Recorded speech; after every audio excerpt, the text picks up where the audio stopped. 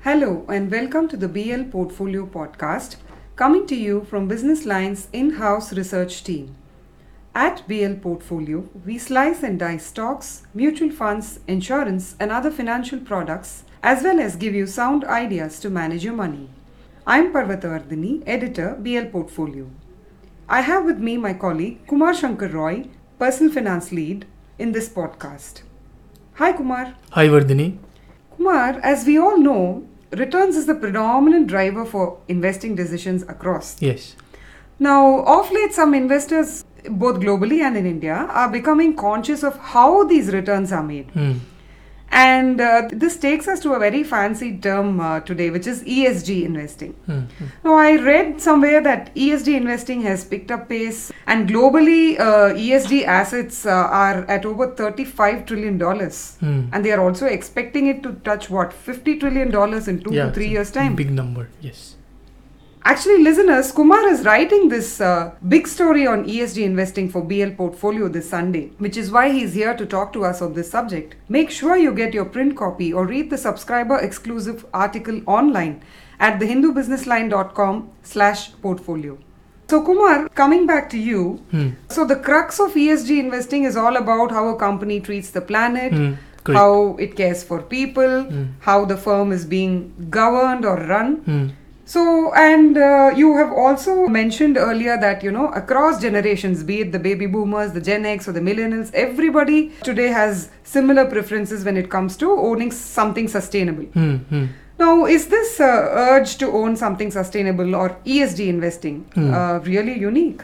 Short way to answer this is yes and no.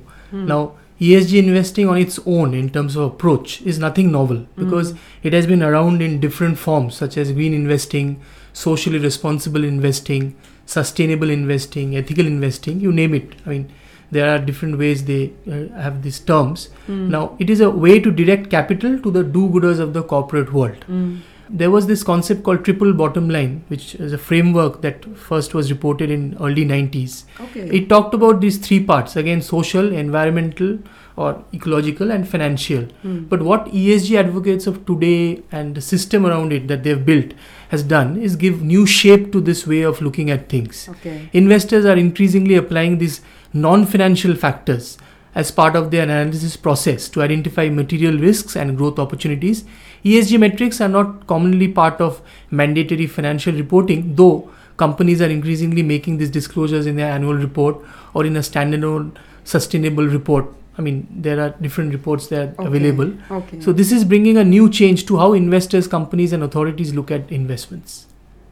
That's nice. Interesting that they are giving more disclosures. But I am guessing that there may not be too many standard definitions or norms or bringing down everything to a particular platform, isn't it? Is decoding ESG easy? Everyone should be following their own norms, I guess. That's a good observation. Actually, because it is like that, we have seen many investment vehicles use that confusion, if we might use that term, to their advantage. Some global funds have been stretching the original definitions of agreed ESG terms and sustainable investing to get money from investors. For example, some ESG equity funds have been increasing their investments in firms such as Shell and Repsol since Russia's invasion of Ukraine boosted the energy markets. One of this year's top performing managers of sustainable funds holds ConocoPhillips and Exxon.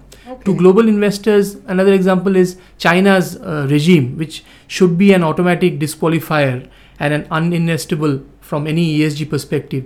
Yet ESG funds hold about $130 billion in Chinese assets. So you see, there is this no standard norm and standard stuff. So there is a lot of stuff that is happening to take advantage of it as well. Understand. So tell us about the returns, Kumar. So despite all this, how do ESG investments stack up when it comes to returns?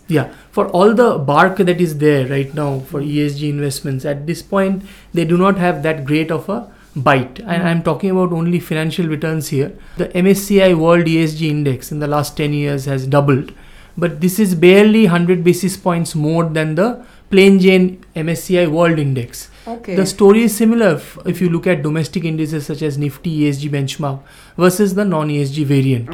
So what this is telling us is that there is no great extra returns that is there for all the stuff that you kind of build around ESG. Okay. In terms of popular products at present, there are 10 ESG focused thematic equity mutual fund offerings, and you name it, across all large funds, ABSL, Axis, iPru, Invesco, Kotak, Mirae, SBI. And these funds put together manage about 11,400 crore assets, 1.4 billion in dollar terms. Now, 8 of these 10 have been launched in the last 2 years alone. I mean, it's in sync with the fad that ESG caught on, right? Yes. And 2 of the products are passive in nature. Only one fund has a long history.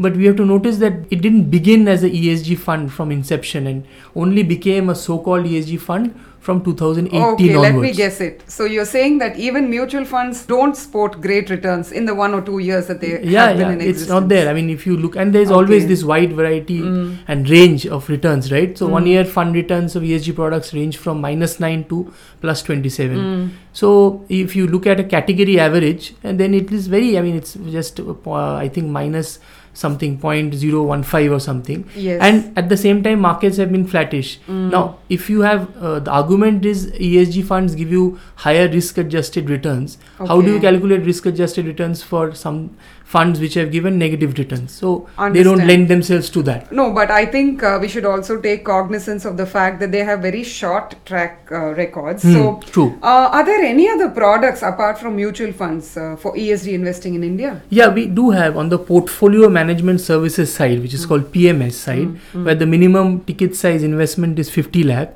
A handful of products do exist in form of SBI ESG portfolio. Avendus has some ESG fund. White Oak has a India Pioneers Equity ESG portfolio. ESG has also made its way into curated stock baskets with offerings. Small cases. Yeah, small like cases, and there is wealth basket Wealth also baskets, by some yes. other provider. So there is green energy, Omni Belief compliance strategy, socially responsible investing strategy, MWG ESG, Sharia ESG. So what they do is incorporate ESG principles fully or partially. Understand. Kumar, you were telling me about mutual fund products, PMS products, and even curated stock baskets. What if I am a big time direct investor?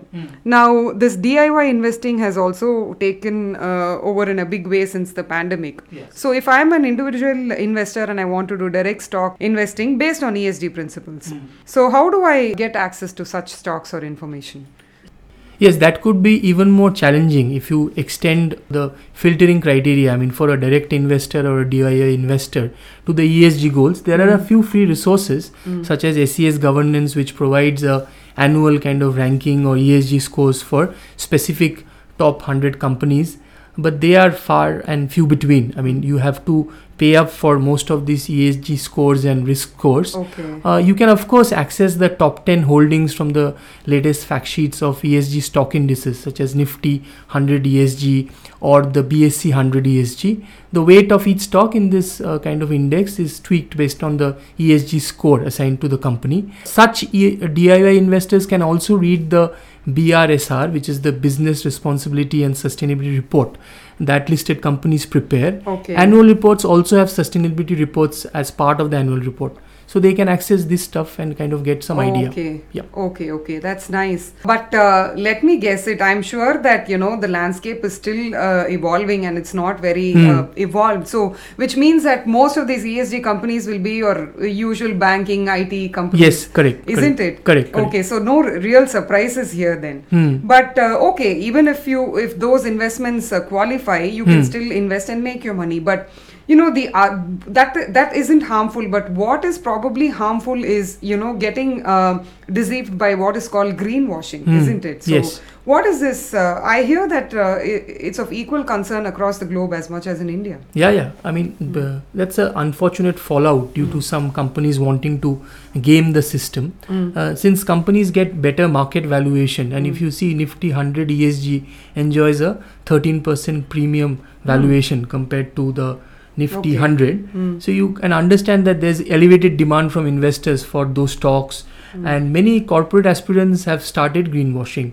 So this is a process of conveying a false impression or providing misleading information about how a company's products are more environmentally sound. So while ESG depends upon third-party rating organizations to assess companies on their credentials, there's no unified benchmark, right? Like the definition, there's no unified. So methodology, benchmarks are all kind of not there. So what happens is inconsistencies are there, and these can be used to keep the door open in terms of watertight ESG compliance. So clear and concise relevant rules can put an end to such occurrences. Understand. I'm sure regulators across the world must be working on this. Yeah. That was a very interesting and a very important conversation on ESG investing with you, Kumar. Thank you very much for your presence today in the podcast. I hope our listeners will gain new insights that will come in handy when they bet on such themes. Listeners, to know more, do read us this Sunday at BL Portfolio, the story on ESG investing written by Kumar. That's it from us this week. Stay tuned for further podcasts and actionable advice from us at BL Portfolio. Read us in print on Sundays and online at thehindubusinessline.com/portfolio. Do share our podcasts in your circles if you find them useful. A heads up for you listeners, we will be relaunching BL Portfolio in print from September 25. You will see a more reader-friendly design and a fresh approach. Watch out.